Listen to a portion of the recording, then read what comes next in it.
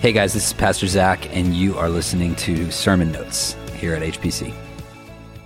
1 Samuel chapter 16. I want to walk through really just the first two verses.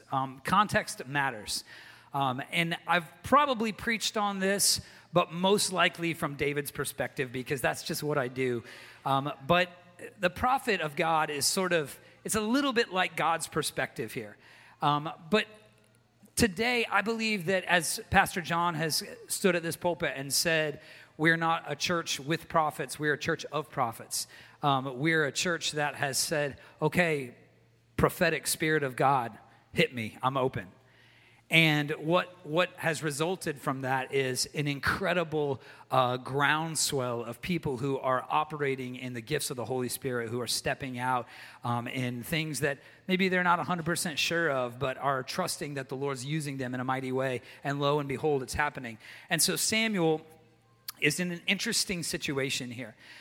He had just appointed publicly Saul, okay? This was like one of his first big sort of grand gestures as a prophet of the Lord. He had served in the tabernacle, and he was well known, but appointing the very first king of Israel was a really big deal. And if you go back in the earlier chapters of this same book, you'll read more of that story. We may jump back there for just a second, but probably not. What's going to happen here is we're gonna track what's going through Samuel's head as he transitions from the first choice to the second choice, which was really the first choice. Now the Lord said to Samuel, "How long will you grieve over Saul, since I have rejected him from being king over Israel?" Why did the Lord have to show up and say this? Because Samuel was grieving over Saul. In fact, Samuel took out some of his grief on a king, Agag, and he had literally just called him to give him a message and had cut him to pieces with a sword, okay?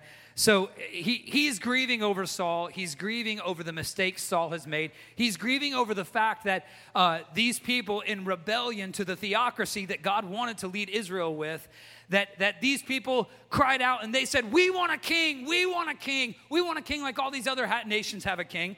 And so Samuel says, no, you don't get it. You don't want a king. Kings are going to take your sons and send them off to war. They're going to rob you blind with their taxes. They're going to be an issue that you won't have if you'll just listen to the Lord.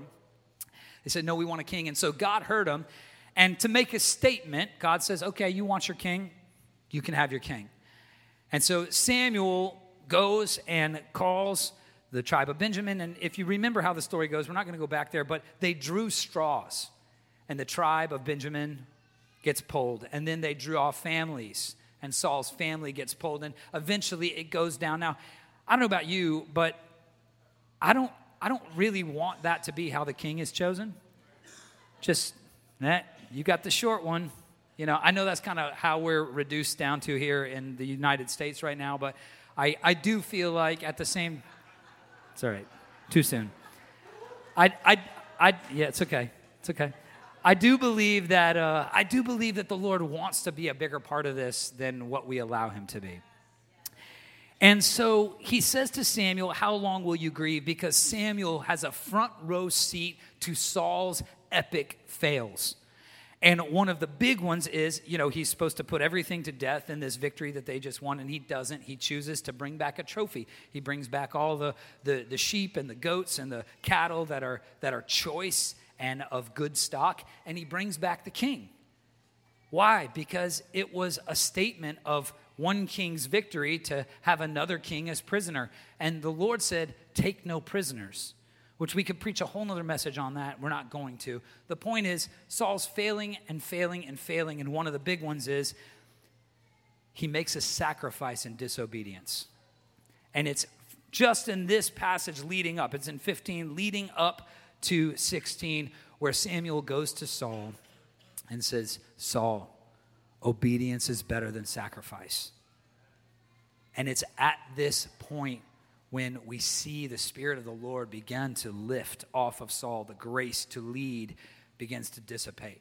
Now, we can get into, well, what was the will of God? Did God destine Saul for failure? Or, was he just, no, God gave the people what they wanted.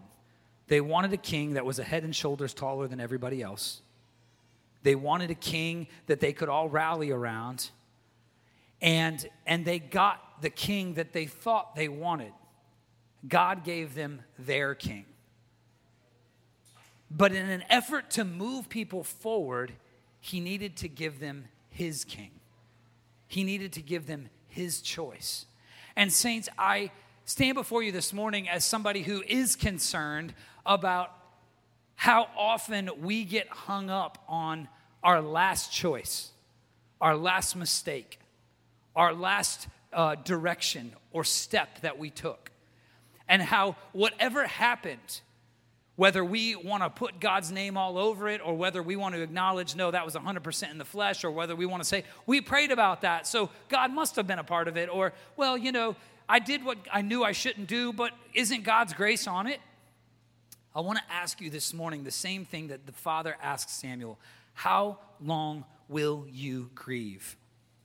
You see, even the Lord's plans are subject to man's will. You heard David Andrade come down this morning and talk about how God had a plan to redeem David and his administration out of this issue with Bathsheba, but David sets about redeeming himself and ends up with blood on his hands in addition to adultery. And saints, I think what happens is we forget sometimes that even when we mess it up, that it's in our best interest and God's best purpose to allow him to come in and make things right. Maybe you feel like you made the wrong choice at some point in your life. Maybe you feel like you anointed the wrong man as king of your house. But saints, what this comes down to is it comes down to who's going to take it from here. It was God who told Samuel to appoint Saul in the first place. And yes, it turned out to be a big flop. But if you're writing things down this morning, get this. The problem is not when a plan fails. The problem is when we fail to see that God has another one. I heard Craig Rochelle, it's one of his things. He says it all the time. But he talks about failure and about how you have to build in room for failure. You have to build in space, like real estate, for failure to take place. And there is no place in your life that you can arrive at where you have to live beyond the scope of failure. Because, and I'm not talking about like epic fails where you just like ruin your life. I'm not saying that. But I'm saying if you're going to live a life that is in pursuit of the things of God, there is still flesh on your bones. And if it's just a thought that crosses your mind, or if it's like a fall flat on your face, if we don't allow the grace of God to give us room for those things, saints, we're going to be in bad shape. We're never going to move forward. And so I want to encourage you, and this is, depending on who you ask and on our serve team and our leadership here, I believe that failure is a big part of how we have moved forward as a church. It's a big part of how, we can stand up here on 1 week and make an announcement and stand up 2 weeks later and say, hey, there were some things about that we need to clarify. It's part of moving forward. It's part of living and building momentum and keeping with that momentum. The problem is not when a plan fails. And if you have a plan somewhere in your past that has failed, I'm going to ask you, how long will you grieve over that plan? How long will you grieve over that choice? One more time, the problem is not when a plan fails. The problem is when we fail to see that God has another one. The Lord gave the people what they wanted, saints, and then allowed it to fail to prove a point. And that point is that even our desires require his grace. Most of us, when we pray for the grace of God, it's when we're aware of a failure. But in truth, at this point, when Samuel is bearing witness to what's going on with Saul, where Saul's really screwing up big time, the rest of Israel is not really clued in on this. So you have this king, you have, let's say, a president who's making decisions, who's passing laws, or who's, advocating something, or who's whatever, standing up and giving speeches.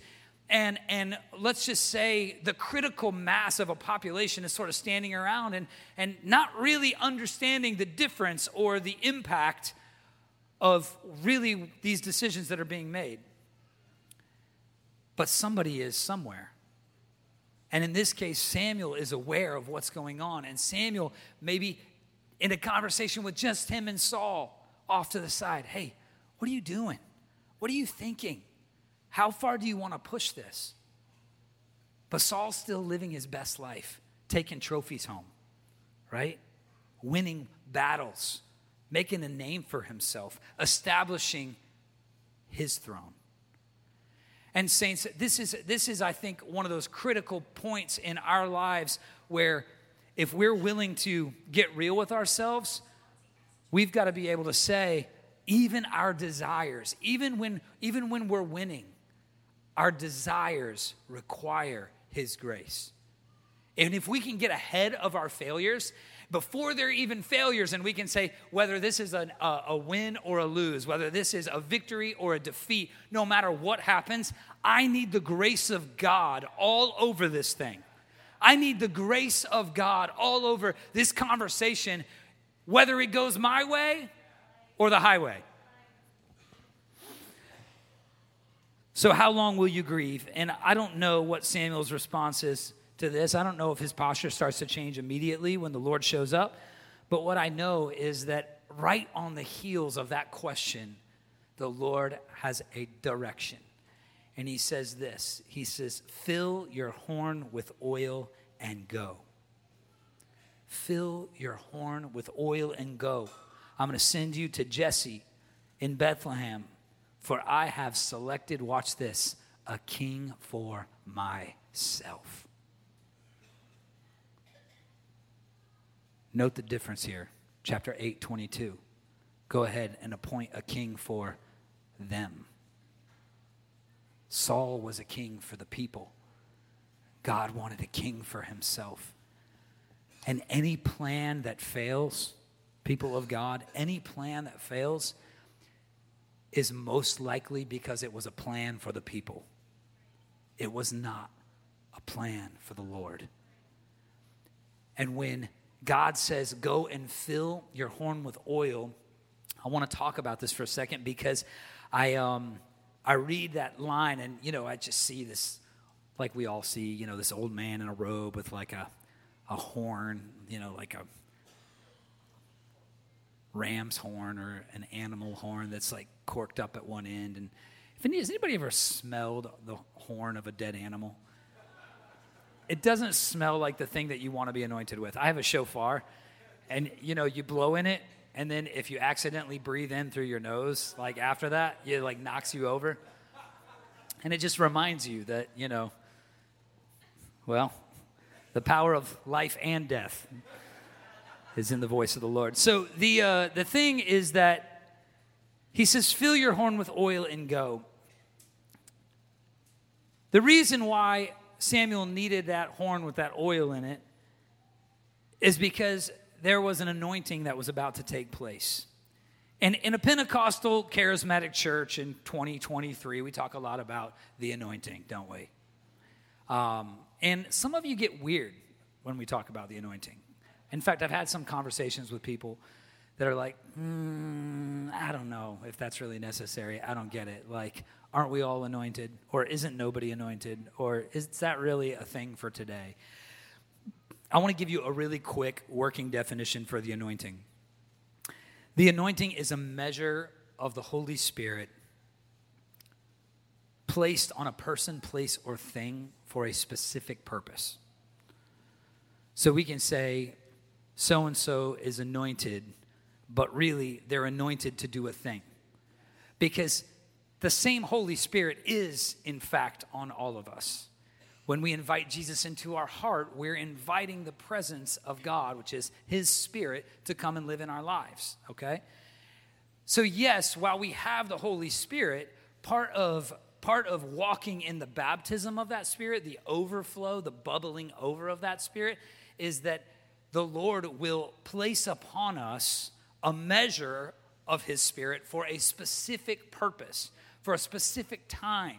It's kind of like some of you maybe coming from a different background, you might call it a grace. There's a grace on this person to lead, or there's a grace on this person to, have patience for this season in this arena, or there's a grace on this person for such and such a time. And maybe, we can just use them interchangeably if it makes you feel better. But the anointing is when the Lord has called somebody to something, he anoints them to be supernaturally empowered to serve that purpose. So many of you in this room, you're walking in giftings, and you're unaware. You know that there's a calling on your life, but your doubt is not in the gift or in the call. It's that there's a supernatural measure of his Spirit imparted to you to fulfill that call. And that's how it works. Fill your horn with oil. Fill your horn with oil. Saints, if we're not full of the Holy Spirit, then all we transfer is a spirit of emptiness. I think he would have grabbed his horn, like maybe, I don't know. Like maybe a girl just grabs her purse on the way out the door, just man bag right over your shoulder, walk out. And then you're like, oh, shoot, I forgot my lip gloss or whatever. I don't know, whatever's in there. The problem is that bag serves no purpose unless it's full. You remember back when women carried big bags? You remember standing in line at Brownsville? No large handbags. Single file line, no large handbags. And there was this black security guard that stood out there, and he was no less than 275 years old. And he was there from when St. Augustine was founded. And saying to the guys when they got off the ship, single file line, no large handbags. He would stand out there, no large handbags. There's a reason, because people weren't carrying little fanny packs and little bags like they are now. Like my mom had this purse, and I could fit inside of it. And sometimes I did. You know what I'm saying? If it meant we got an extra meal at the buffet for free, you know who you are. It's a Southern thing. They don't have buffets up here. But my mom's purse was like Mary Poppins' bag. Where it'd be like, hey, I forgot my floor lamp. And my mom's like, oh, I have one right here. Oh, shoot, we're missing an extra vehicle, to get this extra Oh, I have a small Honda Civic right here. Out of the bag it comes. And I just remember that. I remember my mom having, full meals in her bag. I'm like, weird. No, this is nuts. But the deal is, if you're not full of something, you don't have anything to give. You want to know the truth? Nobody wants you. Nobody wants you. They want the truth and the promises. They want the call. They want the measure of the Holy Spirit that's been given to you. They want the things the Father has placed inside of you. But without those things, all you have to give, all you have to transfer, all you have to impart is emptiness. And I don't care how good the TED Talk is, and I don't care how emotionally persuasive the message is, and I don't care how riveting the YouTube talking head is. At the end of the day, if there isn't something eternal resting in the bottom of that well, people leave empty. People leave empty. I remember Pastor John and I, when we were over on the corner of Warren and Broadway, I remember there was a Sunday morning, and we felt that the Lord had led us to, right after service was over one morning, to drive out to another church and to sit in on this. I don't even know if you remember this, John. It was so long ago. And we went, we left in a hurry. We got out. We drove down to this other church, and we were wondering if maybe the Lord had called us to sort of merge or to be kind of partner up. And so our church was small at the time, like maybe 80 people. And we got in the car. We were so excited, and we were so filled up from what the Lord had done in our service that morning. And we walk in, we sit down in this church, and the only word that I can use to describe it is a vacuum. It felt like a spiritual vacuum. And I realized what was being imparted was emptiness. Emptiness. And saints, it comes down to this question. Is your horn full? Is your horn full? When you leave the house in the morning, are you ready to pass on that part of yourself that matters, the only part of yourself that changes the world, the part of yourself that's not really part of yourself at all, but it's part of our God, our maker, our creator. And he's given it to us to steward, not to leave at home on a shelf, not to fill up at that one revival service that we went to in 1973, and then to look longingly at that vial for the rest of your life, thinking back on the glory days of your faith. Fill your horn with oil, because the Lord is about to do something for himself. And he is requiring a generation of Samuels who will leave their house full of the Holy Spirit, brimming with the Holy Ghost, so that whatever they touch, it's not their fingerprint they're leaving, but it's his.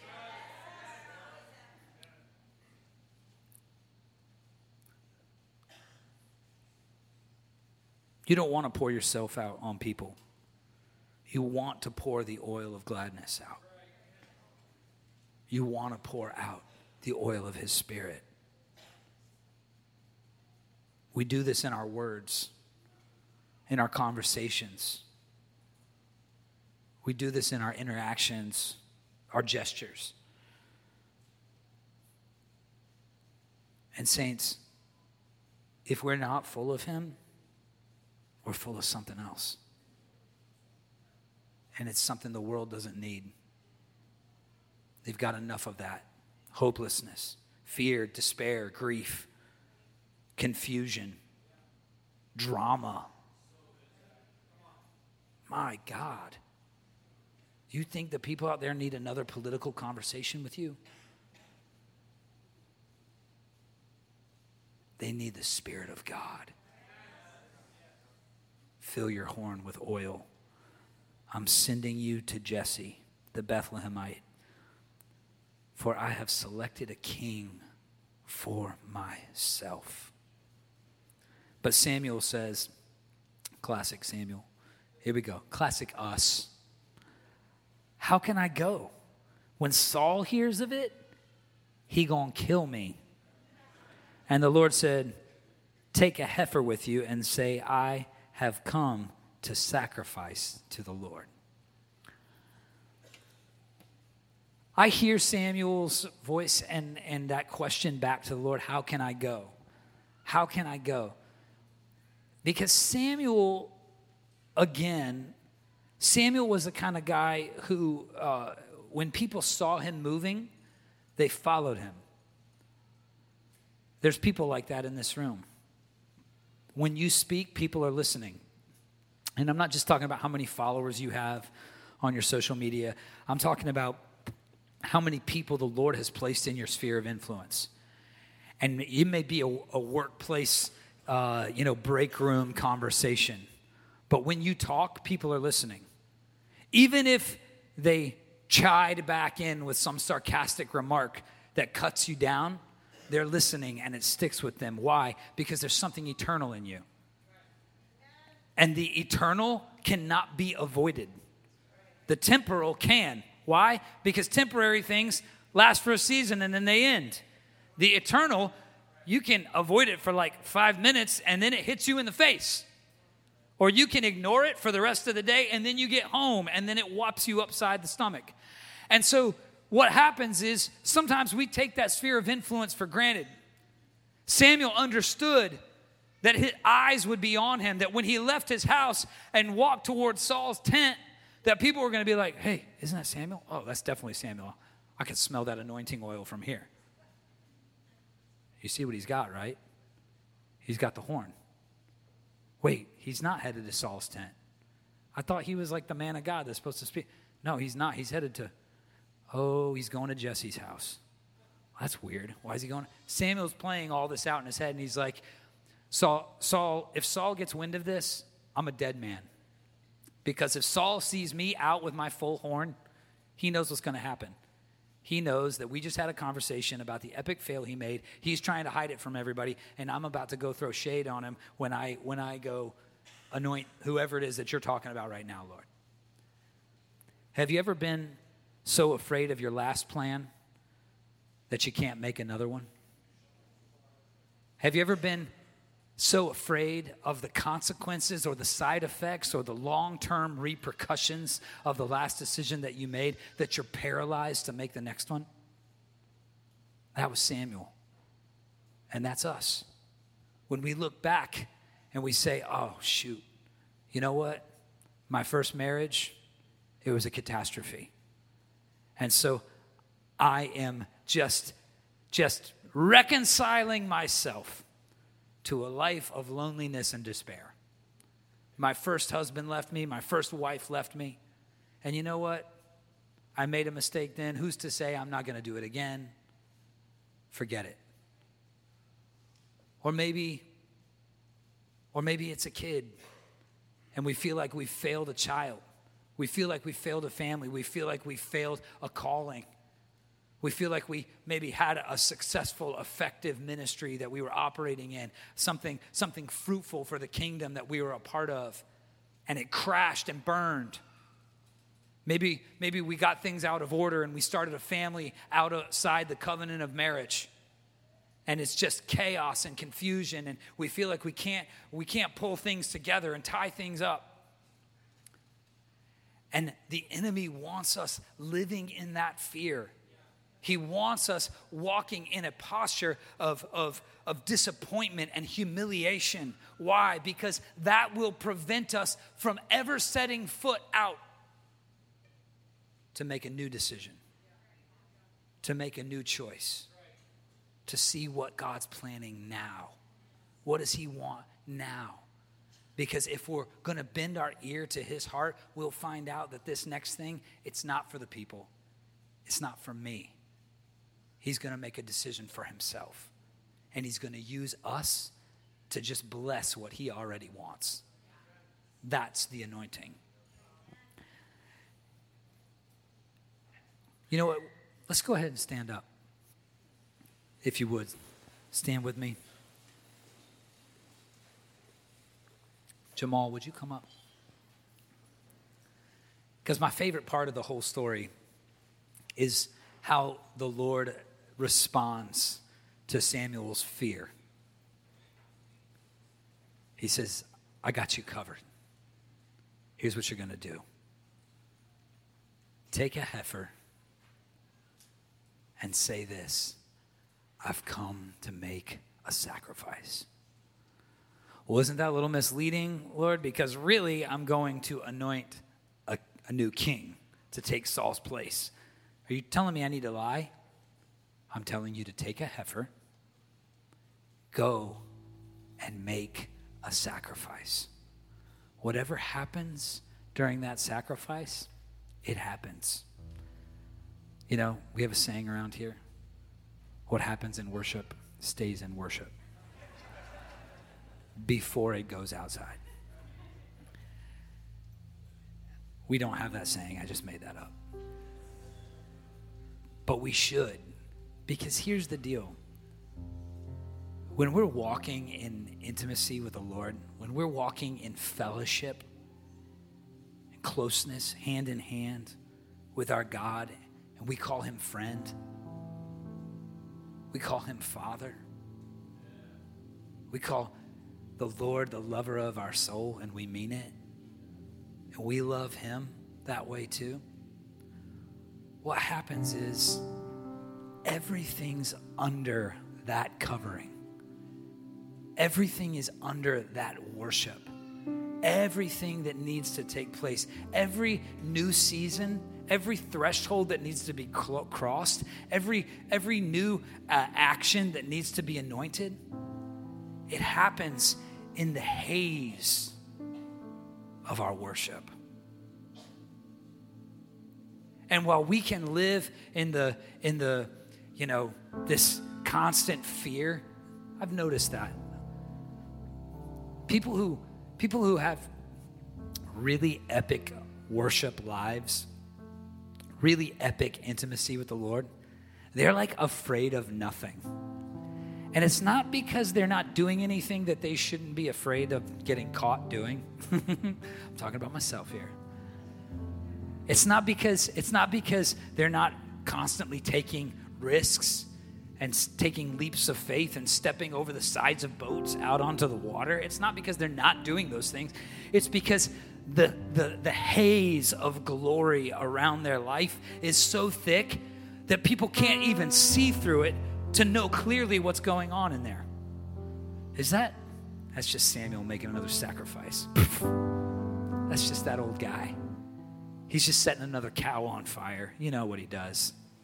He just goes around and making sacrifices, worshiping the Lord. You know him. You know that David, he's always singing some song. Well, what you don't know is that as David is just singing a song, nations are falling.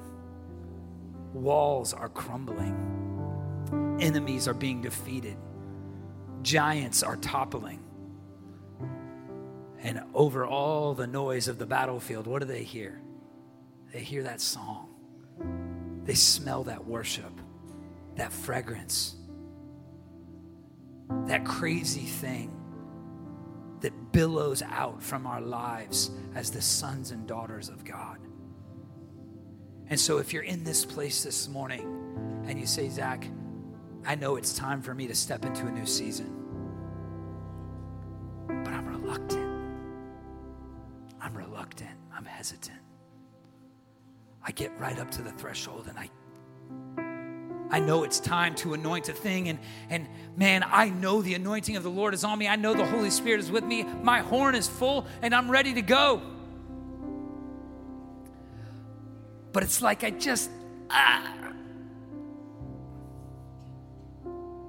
If you're in here this morning and you know the Lord is calling you to a new thing, you've heard his question, how long will you grieve? And you said, okay, Lord, it stops today.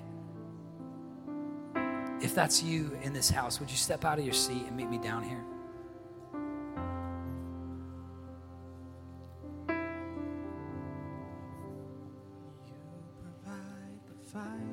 Thank you, Jesus. And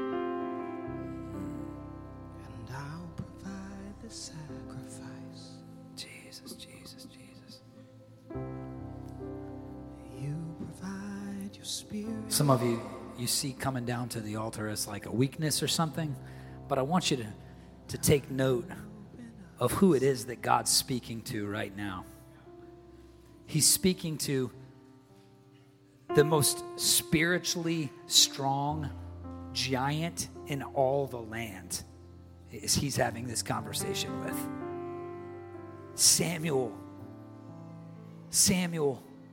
whose very existence was a miracle. Samuel, who shouldn't have even existed if it weren't for a miracle of God. Samuel, who from a young age got familiar and intimate with the voice of the Lord calling him out of his bed. This scene, this situation that you're in right now, saints, this isn't because of sin or because of failure or because of anything else. This is because the Lord saw fit to have this conversation with you. How long will you grieve? Fill your horn with oil, because I'm about to use you to make a decision for me. This time, it's for me. This time, it's for him. Start there. Start there. And now, from that place, the fear, the reluctance, the hesitation,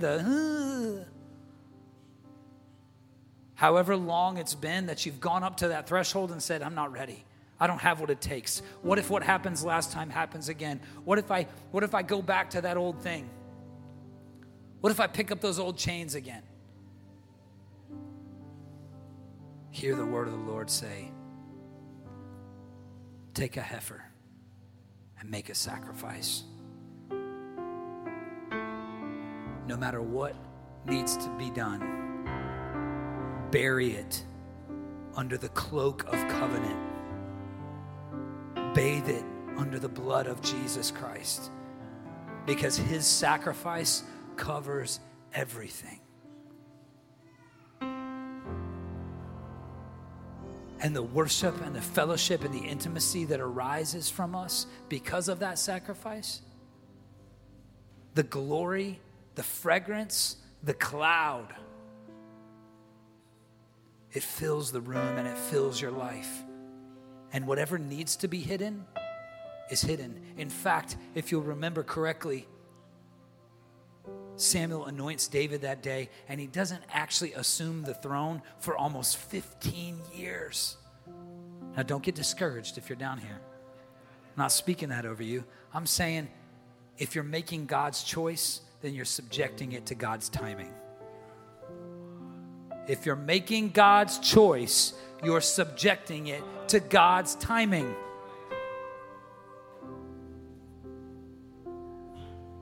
And to him, a day is as 1,000 years. And 1,000 years is as a day. And a sanctuary renovation is as 1,000 years. And a day. So, Father, we gather around our brothers and sisters this morning. And Lord, we want to be the collective voice of heaven coming into agreement with your words. Make a sacrifice.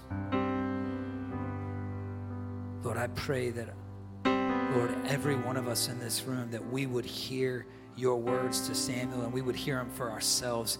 I'm sending you. Fill your horn with oil. I'm sending you.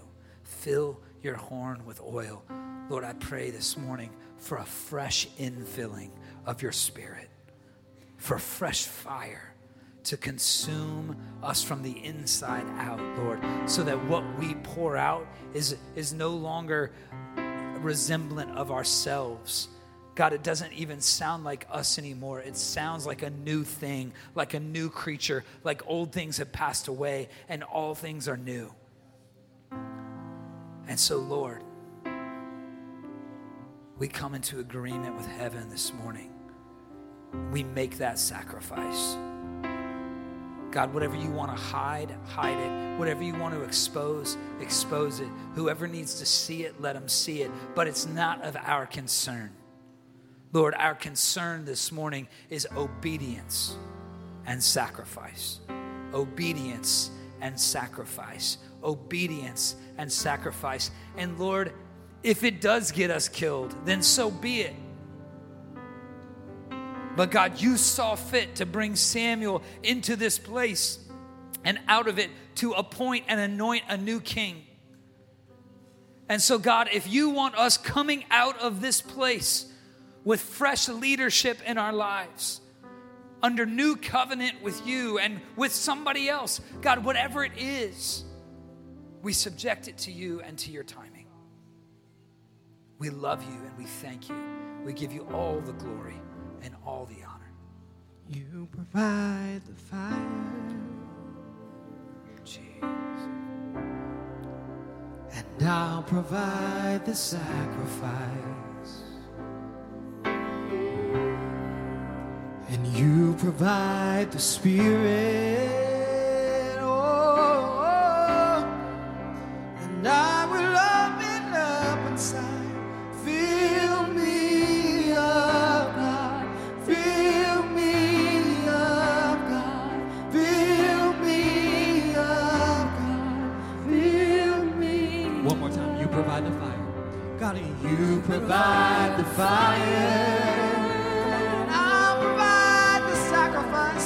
And I'll provide the sacrifice. Oh, you provide the Spirit. Oh, So fill me up, God. Fill me up, God. Fill me up. We're going to dismiss here in just a second, but before we do, I feel like, I know we've talked a little bit about finances this morning. Ron came up and shared that awesome word, but I feel like there may be somebody in here and the Saul in your life was a financial decision. And maybe you did the best with what you had, the knowledge you had, or you did the best, you took a risk or whatever happened, and it turned out to be a flop. And there's a lie rattling around inside your head that now the result of that, the consequence of that is that you will live the rest of your life in poverty or in a poverty mindset, which is like worse than poverty. And if that's you in this place, whether you're down here or you're still in the room, I feel like the Lord wants to tell you the wealth that Israel saw under Saul did not even compare to what he was about to pour out through his servant David. Saul ended up costing the nation. But David set things in motion, not just for himself, but for Solomon after him, to bring Israel into its golden age of wealth, of victory, of military campaign, and of peace. And I want to encourage you in this place this morning, reject that lie. Reject that lie. Because as you fill your horn with oil, you may find the Lord calling you right back down that same path of finances, of maybe business and investment and something else along those lines. And don't you dare fear stepping out into that. Just make sure that this time it's for Him. It's for Him. This is Pastor Zach, and you've been listening to HPC Sermon Notes.